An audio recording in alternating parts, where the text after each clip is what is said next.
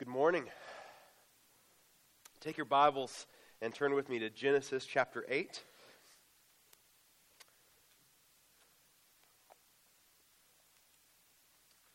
We're in a series going through the first 11 chapters of Genesis, and right now we've got a flooded earth, so we need to get it unflooded this morning. As we turn to Genesis chapter 8, I want to remind you that 2 weeks from today, Sunday, March 1st, Lord willing, is going to be a significant day in the life of our congregation. That day, we're going to be considering our mission as a church. We're going to be considering the vision for the future that our elders believe the Lord is leading us as a church. And we're going to consider some practical steps that we can take in order to get there. And so we pray that that will be a significant day for our church, and that as we continue following the Lord's lead and following His mission for us, that He will honor Himself through our church. And so please plan to be here on March 1st, both in gathered worship Sunday morning, but also in home fellowship, our home fellowship gatherings that evening on March 1st. Well, the title of this morning's sermon is A World Prepared for Life. A World Prepared for Life. And we'll be in chapters 8 and 9 today, but for now, let's just read the first 19 verses of chapter 8 as we see the story of the flood continue. But God remembered Noah and all the beasts and all the livestock that were with him in the ark. And God made a wind blow over the earth, and the waters subsided. The fountains of the deep and the windows of the heavens were closed. The rain from the heavens was restrained, and the waters receded from the earth continually. At the end of 150 days, the waters had abated. And in the 7th month, on the 17th day of the month, the ark came to rest on the mountains of Ararat. And the waters continued to abate until the 10th month. In the 10th month, on the first day of the month, the tops of the mountains were seen. At the end of 40 days, Noah opened the window of the ark that he had made and sent forth a raven. It went to and fro until the waters were dried up from the earth. Then he sent forth a dove from him to see if the waters had subsided from the face of the ground. But the dove found no place to set her foot, and she returned to him to the ark, for the waters were still on the face of the whole earth. So he put out his hand and took her and brought her into the ark with him. He waited another 7 days, and again he sent forth the dove out of the ark. And the dove came back to him in the evening, and behold, in her mouth was a freshly plucked olive leaf. So Noah knew that the waters had subsided from the earth. Then he waited another 7 days and sent forth the dove, and she did not return to him any more. In the 601st year, in the 1st month, the first day of the month, the waters were dried from off the earth. And Noah removed the covering of the ark and looked, and behold, the face of the ground was dry. In the 2nd month, on the 27th day of the month, the earth had dried out. Then God said to Noah, Go out from the ark, you and your wife, and your sons wives with you. Bring out with you every living thing that is with you of all flesh, birds and animals, and every creeping thing that creeps on the earth, that they may swarm on the earth, and be fruitful, and multiply on the earth. So Noah went out, and his sons and his wife and his sons' wives with him. Every beast, every creeping thing, and every bird, everything that moves on the earth, went out by families from the ark. So the story of the flood spans chapters 6 through 9 of Genesis. And what we see is that the story really unfolds in two halves, and these two halves mirror each other. What we saw last week as the flood started, as the flood came upon the earth, is that it really looked like a reversal of creation, a decreation effect as God judged the world with the flood. What we see as the flood waters go down, as the flood ends, is that this mimics really a repeat of creation. There's a recreation that we see here in these verses. And the hinge between those two sections, these mirror halves of decreation and recreation is verse 1 of chapter 8. God remembered Noah and all the beasts and all the livestock that were with him in the ark. God was determined to judge the world, but he was no less committed to save the lives of those aboard the ark. He remembered them. Even in the chaos of God's watery judgment, God had not forgotten those on the ark. He was purposefully and graciously preserving the lives of Noah and his family and all of the animals with him. He remembered them, and so he took action to make the world ready to live again, ready to live in again. We saw when we looked at Genesis 1 and the creation of the world that in each step of the creation process, God was preparing the world to be a suitable home for humans. And we see this same thing here in chapter 8 as the flood is, again, this sort of recreation theme.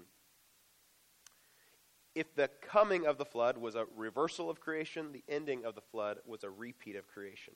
When God created the world, his Spirit hovered over the face of the waters. And here, God sends a wind, which is the same word as spirit, over the watery earth. God sends the waters above and the waters below back to where they came from, which mimics the third day of creation, or the second day of creation, as he separated the waters above and the waters below. Here he causes dry land to appear again, which echoes the third day of creation. The waters continue to subside and birds become key figures, which echoes the fifth day of creation. And then, of course, this recreation concludes with humans and land animals occupying the earth, which echoes the sixth day of creation week. And when it was finally safe to come out, God instructs the humans and the animals to exit the ark, and he expresses his intention for them. He tells Noah that he and his family and all of these animals with them were to go out and be fruitful and multiply, which is, again, a repeat of what God told his creatures at the end of creation week. So just like in creation, God physically prepared a world for humans to live in, so now here with this family, Noah and his sons and all of their wives, and then the animals with them, as God was restarting creation, he had physically prepared a world that was ready for them to live in. But after surviving this catastrophic event of this global flood, and considering what life is going to be like in this brave new world that they were entering in, there were certainly some looming questions on the minds of Noah and his family. Questions like, how do we avoid another global flood? Questions like, okay, it's just us. There is no one else. We're starting from scratch. What do we do now? And what we see here in chapter 8, and then also we'll continue into chapter 9, is that God does more for them than just physically prepare the world for them to be able to live in it.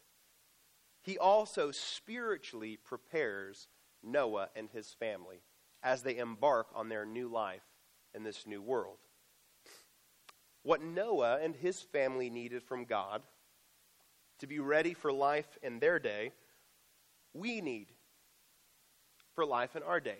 Now, on the surface, it may not seem like we have a whole lot in common with Noah and his family. And in one sense, that is certainly true. There is a lot that is obviously not the same for us and for Noah and his family. But we do experience the same kind of spiritual questions that Noah and his family faced. We may not have experienced the evil world that Noah came from before the flood, but we all have to wrestle with the wrong in our own hearts, the wrong that we've done. I mean, even those who don't believe in God have to wonder, how do I stay on the good side of the universe? How do I ensure that what I've done doesn't come back to me in some way? We all have to wrestle with the wrong that we've done. And we may not be restarting our species like Noah and his family, but we all still have to wonder and ask the same kind of a question of, why am I here? What is my purpose? How do I go about living? What am I supposed to be doing with my life? And we may not be restarting life after billions of deaths, but we all wonder if there is life after death in a more significant sense. And we wonder and we want to be sure if we can experience it. So in light of these things, I want to draw our attention to 3 ways that God spiritually prepared the world for Noah and his family. And really, 3 ways that God spiritually prepared Noah and his family for the world. These are things that God provided for them in their day, and they're things that we need as well. There's 3 of them, and the first one is provision for sin. I'll go ahead and give you the 3. Provision for sin, purpose for living, and a promise of life. Provision for sin, purpose for living, promise of life. So first, provision for sin. So what was the first thing that Noah did after he exited the ark? What would be the first thing you would do after spending a year in an ark, a flooded earth, first opportunity to get out on dry land? What would you do? Well, let's see in the rest of chapter 8, starting in verse 20, what Noah does first. Then Noah built an altar to the Lord and took some of every clean animal and some of every clean bird and offered burnt offerings on the altar. And when the Lord smelled the pleasing aroma, the Lord said in his heart, I will never again curse the ground because of man, for the intention of man's heart is evil from his youth. Neither will I ever again strike down every living creature as I have done. While the earth remains, seed time and harvest, cold and heat, summer and winter, day and night shall not cease. Noah had just witnessed the universal judgment of God upon the world. And he had received salvation at the hand of a gracious God. So it is no surprise that the first thing Noah did was worship. Noah gets out of the ark and he builds an altar. And he took some of every clean animal that was on the ark. Some of every clean animal. So this is a massive offering that we're talking about here. He takes them and he offers them as a burnt sacrifice to Yahweh. In this offering is gratitude for what God has done. In this offering is an expression of devotion to God because of what he did. But we should also notice that the language used here about burnt offerings of clean animals is a preview of the sacrificial system that God would put into the law of Moses. As we see in places like Leviticus 1, these types of offerings, the type that Noah is offering here, these were the types of offerings that were used to atone for sin. By offering these animals to God, there was gratitude, there was devotion, but Noah was also asking God to turn away his wrath. And that is exactly what God did when he received the offering. Verse 21 tells us that God was pleased by the sacrifice Noah offered. And then in the text we get a glimpse into the heart of Yahweh as God says to himself, I will never again curse the ground because of man. Now, that phrase, curse the ground, is different than the curse on the ground that we have seen in Genesis chapter 3 as the result of the fall. We still live in a cursed world. That continues. This phrase is referring to the fact that God intended not to destroy the earth again because of man. He intended not to destroy it in the same way that he had with the flood. Now, God would have been justified to destroy the world again.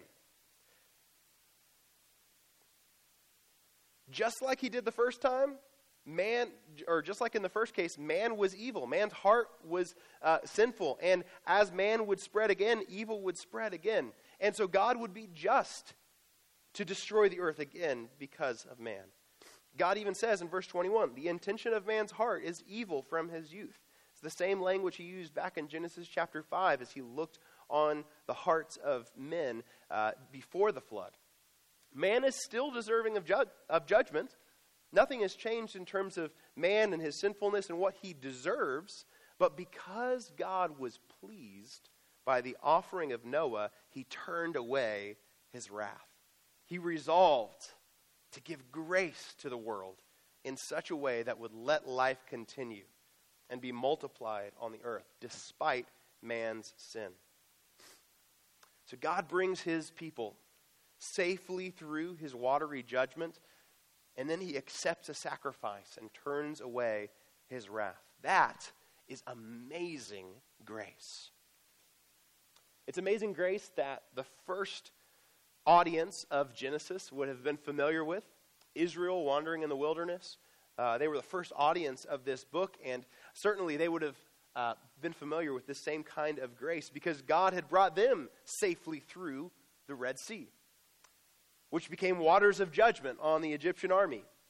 And he gave them the sacrificial system through which they could make offerings to atone for their sins. And God smelled those pleasing aromas, and he turned away his wrath. But the blood of bulls and goats could never take away sins.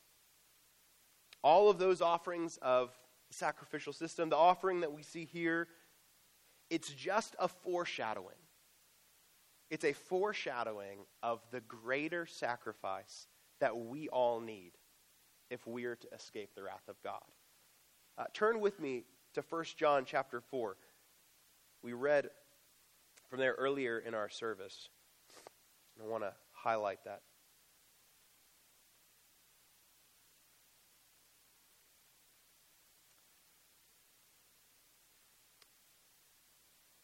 This offering is a foreshadowing of the greater sacrifice that we need. Ephesians chapter 5, as you turn to 1 John 4, Ephesians chapter 5 and verse 2 says this: walk in love as Christ loved us and gave himself up for us, a fragrant offering and sacrifice to God.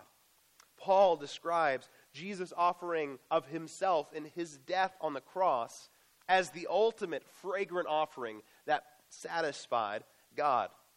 We see this idea also in 1 John and chapter 4, verse 10.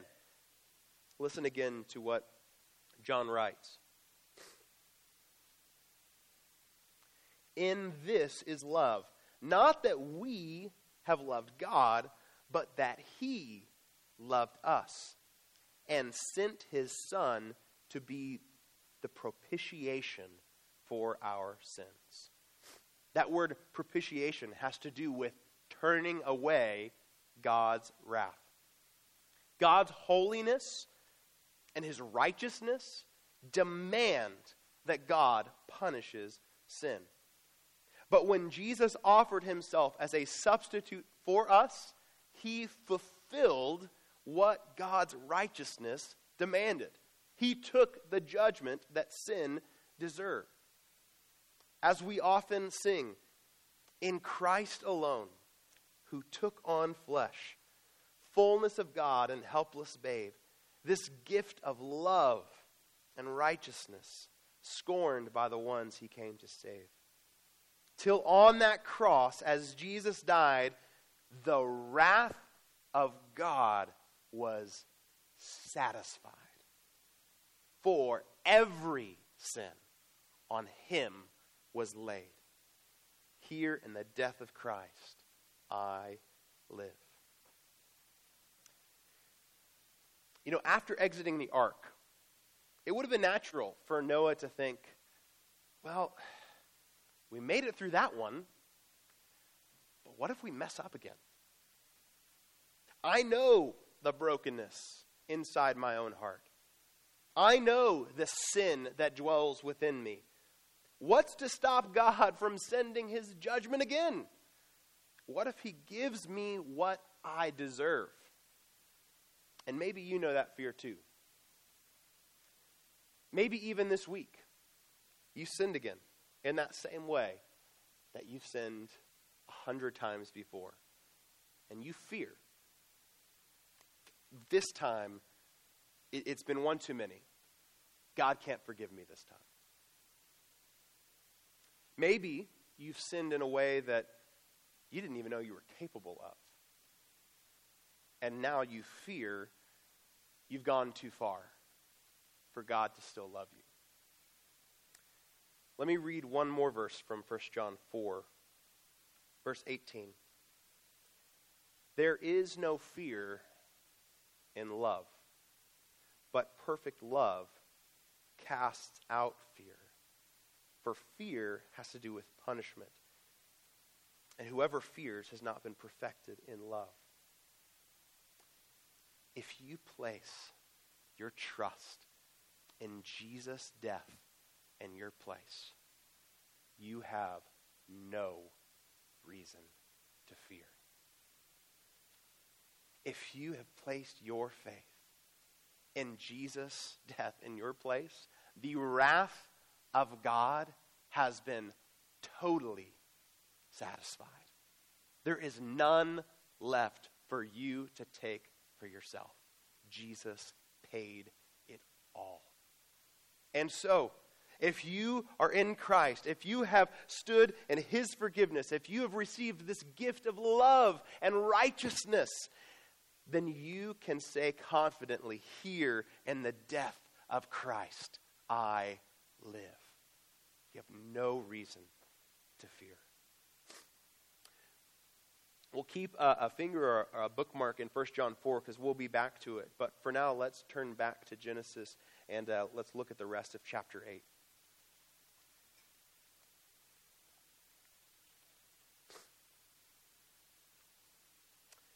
So in chapter 8, God speaks twice. First, God tells Noah to exit the ark, and as he does, he expresses his intention. His intention for humans and animals is to be fruitful and multiply. The second time God speaks, he speaks to himself, and he expresses another intention, an intention never again to destroy the earth as he did. Well, so what we see then in chapter 9, in verses 1 through 17, is an unpacking of these two intentions of God.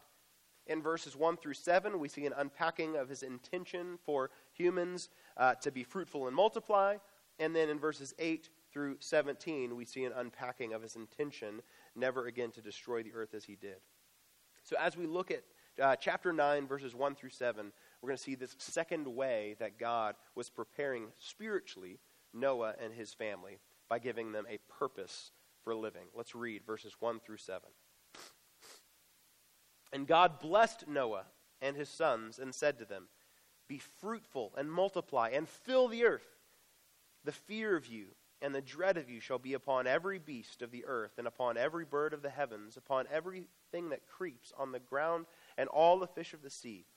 Into your hand they are delivered. Every moving thing that lives shall be food for you. And as I gave you the green plants, I give you everything. But you shall not eat flesh with its life, that is, its blood. And for your lifeblood, I will require a reckoning. From every beast, I will require it, and from man. From his fellow man, I will require a reckoning for the life of man.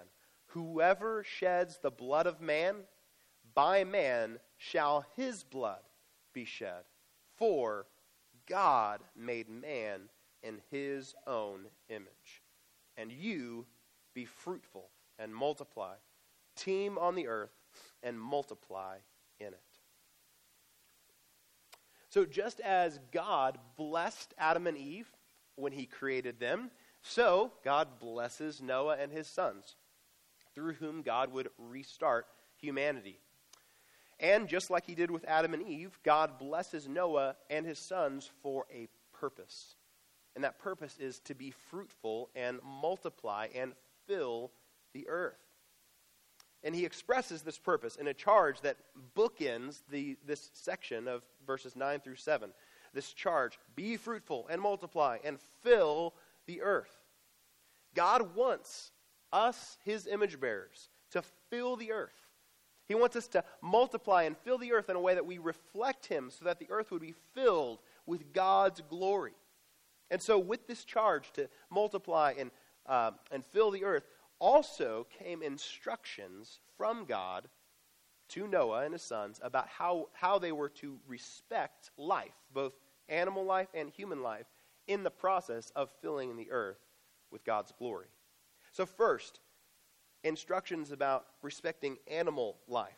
Just as God gave Adam and Eve dominion over the animals from the beginning, so this continued. Man had dominion over the animals after the flood. But unlike before, now as part of this dominion, God gave animals as food to humans.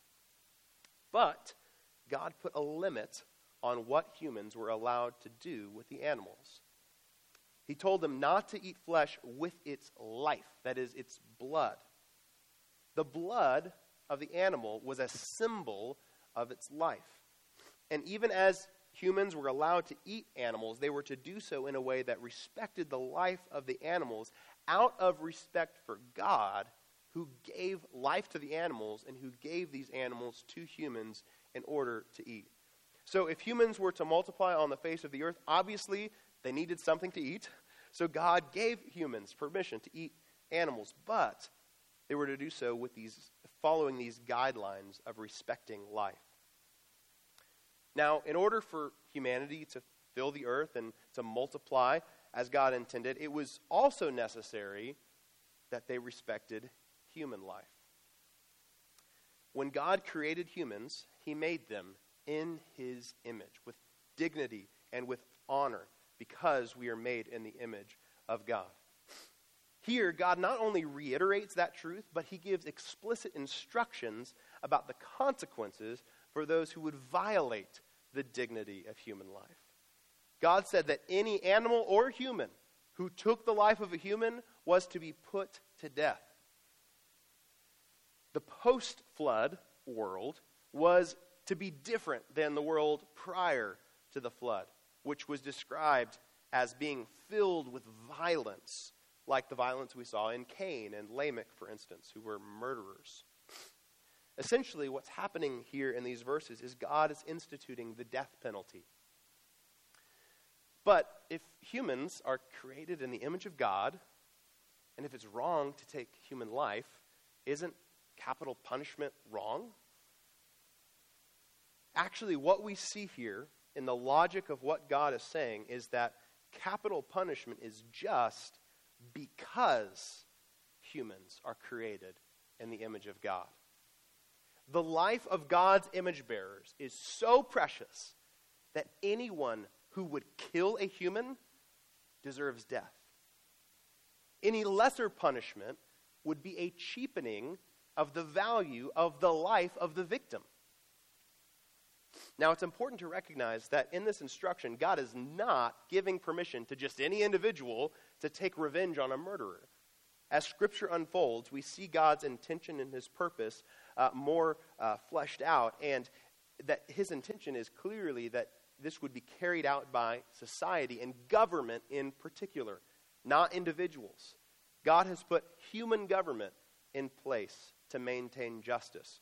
We read earlier from Romans chapter 13, and this reiterates this point and shows more of what God's intention is here that continues throughout Scripture. In Romans 13, verses 3 and 4, Paul writes, "For rulers are not a terror to good conduct, but to bad.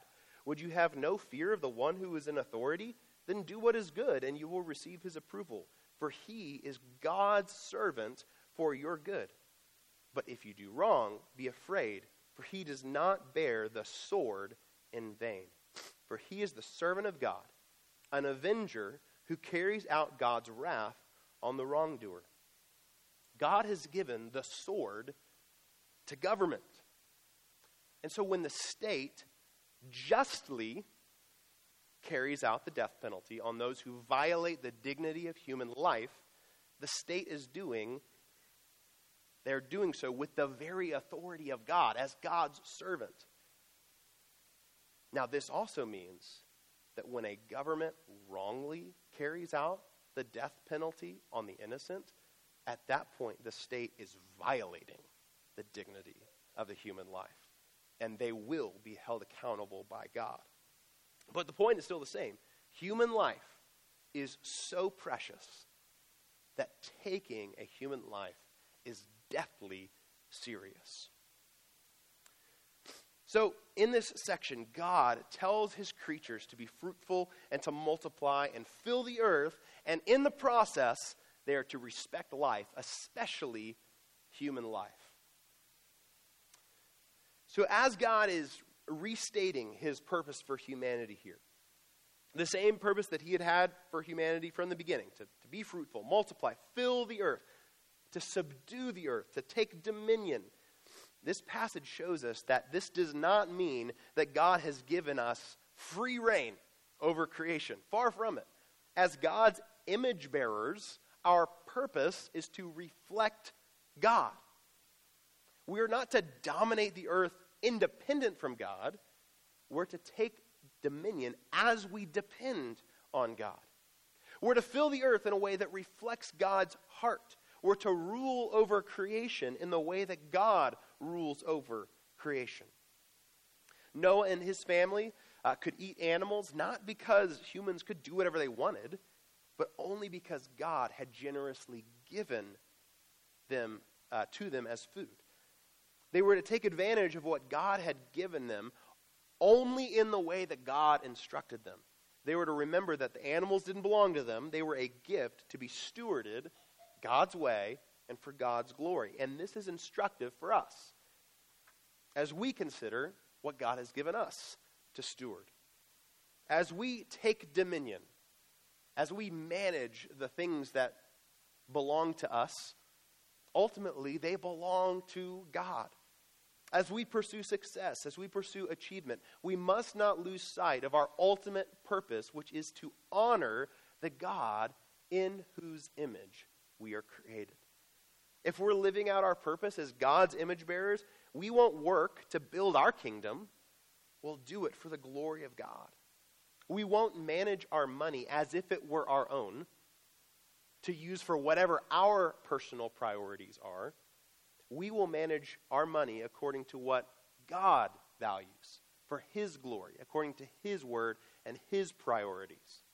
If we want to fill the earth with God's glory, then we will manage God's world God's way.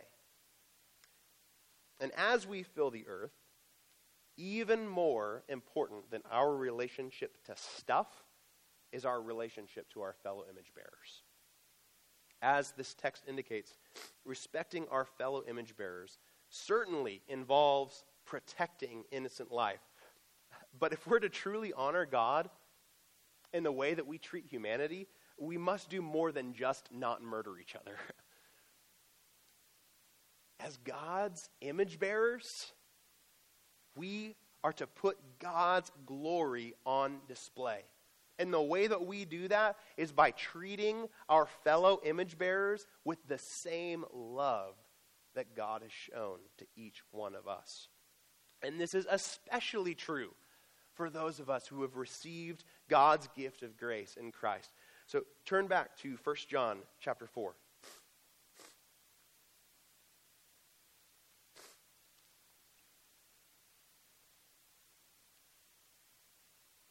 1 John chapter 4 and verses 10 and 11. We read verse 10 before, but verse 11 is connected to it in a way that can't be separated. Let's read verses 10 and 11. In this is love, not that we have loved God, but that he loved us and sent his Son to be the propitiation for our sins. Beloved, if God so loved us, we also ought to love one another. For John, propitiation is not some abstract theological concept. If we have trusted in Jesus, John thinks that we should be moved by the love that God has shown by sending Jesus to sacrifice himself in such a way that would turn away God's wrath. He thinks that propitiation should transform our hearts. In such a way, we should be so moved by God's love that it fills us with an overwhelming sense of identity as God's beloved, and that should then overflow out of us into Christ-like love for others.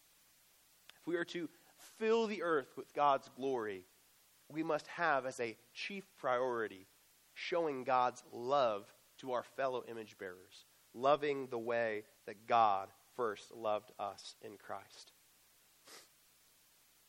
So we've seen God give Noah and his family and humanity a provision for sin, a purpose for living, and then last we see a promise of life. Turn back to Genesis chapter 9.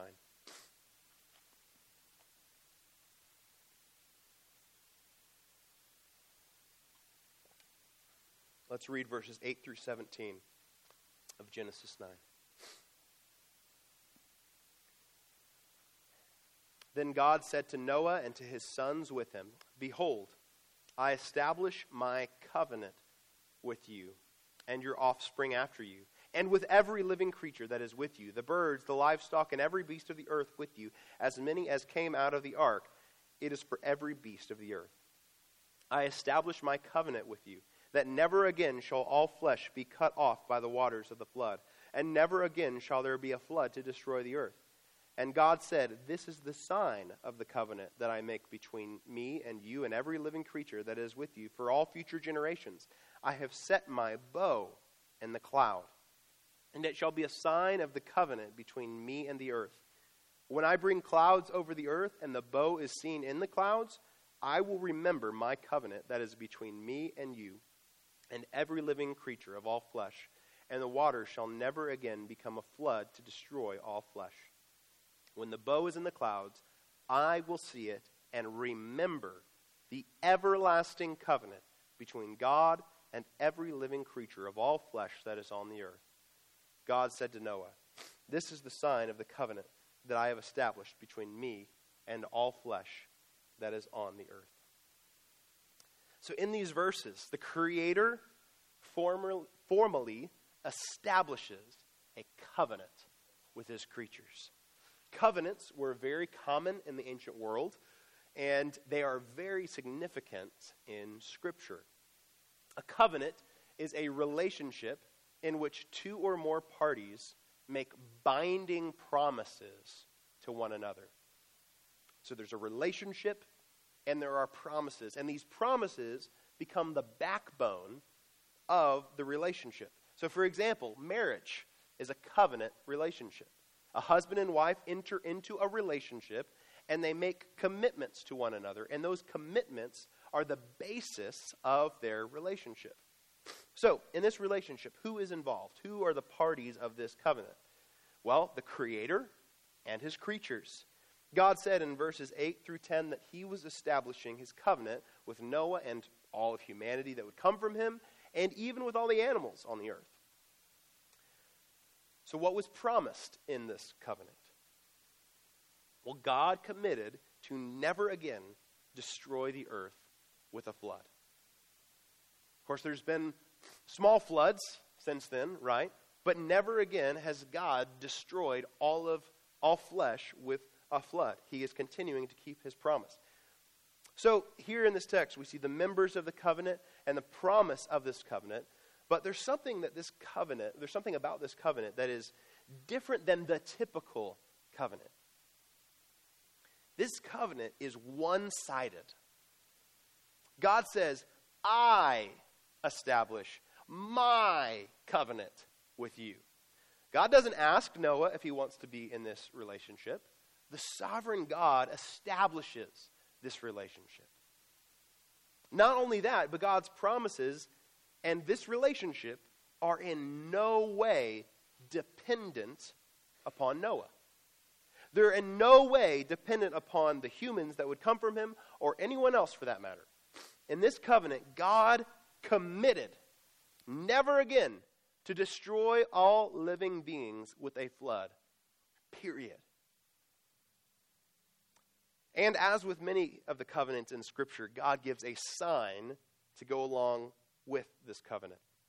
The sign of this covenant is the rainbow. And just like the covenant is one-sided, with God establishing the relationship and God making his promises and God committing to keep his promises because of his own faithfulness, so even the sign of the covenant is not something that could ever be dependent on humans to do. The sign itself, the rainbow, could only come from God. And it's just this reiteration of the fact that this is all God. It's not dependent on us. And this covenant that God makes with Noah is significant to us for a couple of reasons. First, because it's still in effect today. I mean, we are here, our lives have been spared, and that is, as relevant to us as it gets. Every time we see a rainbow, we are looking at a reminder of the mercy of God. Every time we see a rainbow, it's a reminder of God's faithfulness that has not wavered for a second. God in his mercy promised never again to destroy the world with a flood, and God continues to demonstrate his faithfulness to keep that promise. But the second reason this covenant is significant is because this covenant foreshadows an even better covenant. This covenant foreshadows the new covenant that God established in Christ. In his covenant with Noah, God established a relationship with his creatures in which he made the promise, and he continues to keep the promise because of his own faithfulness. He personally ensures that this covenant and the promises of the covenant can continue and be maintained. Nothing that we do can stop him from breaking his promise that he made to Noah. And this is also true in the new covenant that God established in Christ. In the new covenant, God sets his steadfast love on his people, and nothing we can do, nothing we would ever do, could remove God's love that he has committed to us in the new covenant. Earlier in our service, we read from Isaiah chapter 54, and I'd encourage you to turn back there. Isaiah chapter 54.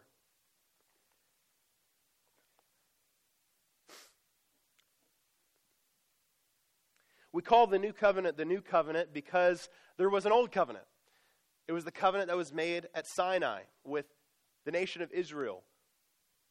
The demands of that covenant on the human side were called the Mosaic Law. We've already seen some of the sacrificial system that God put in place in order to atone for the sins of breaking all of the demands of that law. The old covenant came short in a lot of different ways. And one of the things that we see over and over in Scripture is that God's people, as they tried to keep that old covenant, failed in their end of the covenant, on their end of the commitment, on what was expected of them, time and time and time again. Well, what we see in Isaiah 54 is that God promises a new covenant, what he calls the covenant of peace. And he compares this new covenant to the covenant with Noah. Listen to verses 9 and 10 again of Isaiah 54. This is like the days of Noah to me, as I swore that the waters of Noah should no more go over the earth, so I have sworn that I will not be angry with you and will not rebuke you. For the mountains may depart and the hills be removed, but my steadfast love shall not depart from you, and my covenant of peace shall not be removed, says the Lord, who has compassion on you. God promises that he will be just as faithful to show love and compassion on his people in the new covenant as he has been faithful to keep his promise in the covenant of Noah. And the reason why God can guarantee his faithfulness, the reason why he can guarantee his steadfast love will remain on his people in the new covenant is because the new covenant is established in Jesus' blood. We do nothing to deserve God's love. If covenant keeping was up to us, just like the people of Israel proved in their case time and time again, we're failures. We come short. And for our failures, we deserve to have our blood shed. But if we are in Christ, if we have turned from sin and trusted in Jesus, placed our faith in his free gift of salvation, all of our failures are paid by the blood of Jesus. If we have trusted in Jesus, there is nothing we can do to stop God from loving us.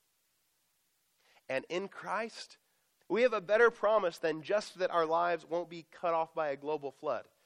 We have the promise of eternal life, secured by the death and resurrection of Jesus. At this point in our service, we are transitioning now to the table. Jesus, before he left, gave his disciples a meal that they were to take with each other. And it was to be a symbol so that they would remember his death in their place. And as we come to the table today, we must recognize that we come as those who do not deserve God's love. We do not deserve his gift of life. We come to the table because we could not hold up our end of a covenant if we tried. Our only hope of receiving the benefits of God's faithfulness is if our covenant breaking is covered by the blood of Jesus. And so the night that he was betrayed, that's why Jesus took a cup and he held it up and he says, "This is the new covenant in my blood." Jesus' blood covers every one of our failures. So we don't come to this table as confident people in and of ourselves. We come to this table as people whose only confidence is the blood of Jesus. We don't come to this table as self-righteous. We come to this table knowing that we are poor in spirit, hungering and thirsting for the righteousness that only comes from Jesus Christ. And so today, if you have trusted in Jesus to save you from your sins, we invite you to come to this table. If you're a baptized member of a gospel-preaching church, this table is for you. This meal is our family feast of remembrance of what brings us together, and it is the death of Christ in our place. If you have not trusted in Jesus, we would ask, these elements are going to be passed out in a moment, and as they are, we would ask that you let them pass by you.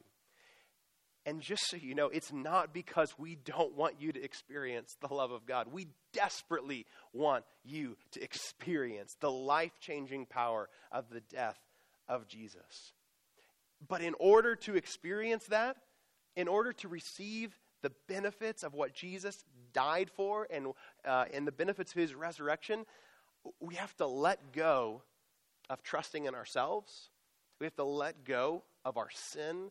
And we have to cast ourselves on the mercy of God. And so, as these elements are passed out, we ask you not to partake of these, but instead to consider the fact that Jesus today is extending an offer to you.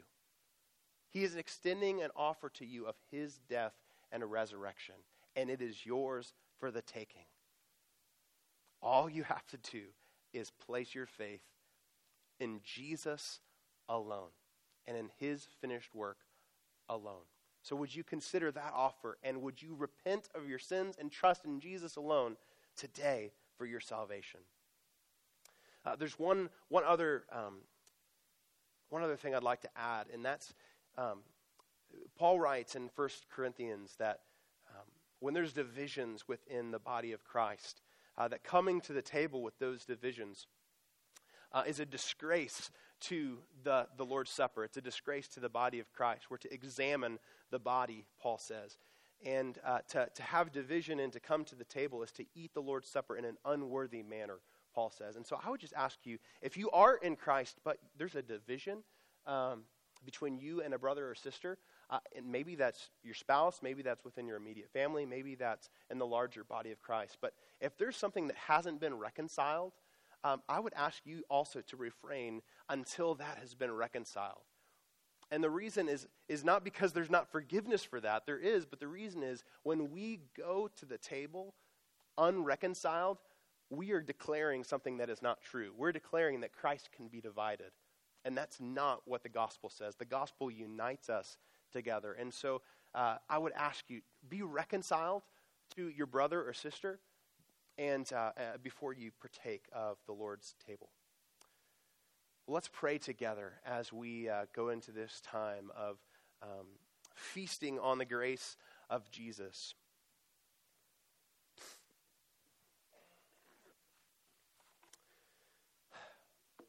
Father,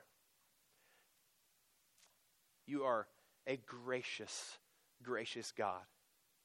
And you have provided a way for your wrath to be propitiated. You have provided a way to have your wrath turned back, even though we are deserving of it. And it's only in Christ, and because his blood was shed, because he paid the price that our sins deserve.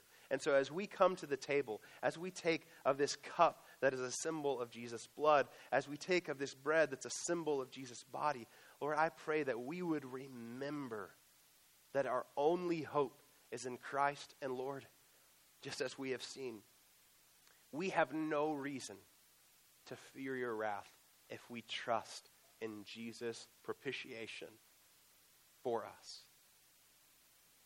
Lord, I pray that we would come hungry for grace, knowing our sinfulness, knowing our unworthiness, and Lord, that we would come clinging only to Jesus. Lord, be honored in our hearts, be honored in this time of worship as we remember the cross. It's in Jesus' name we pray. Amen.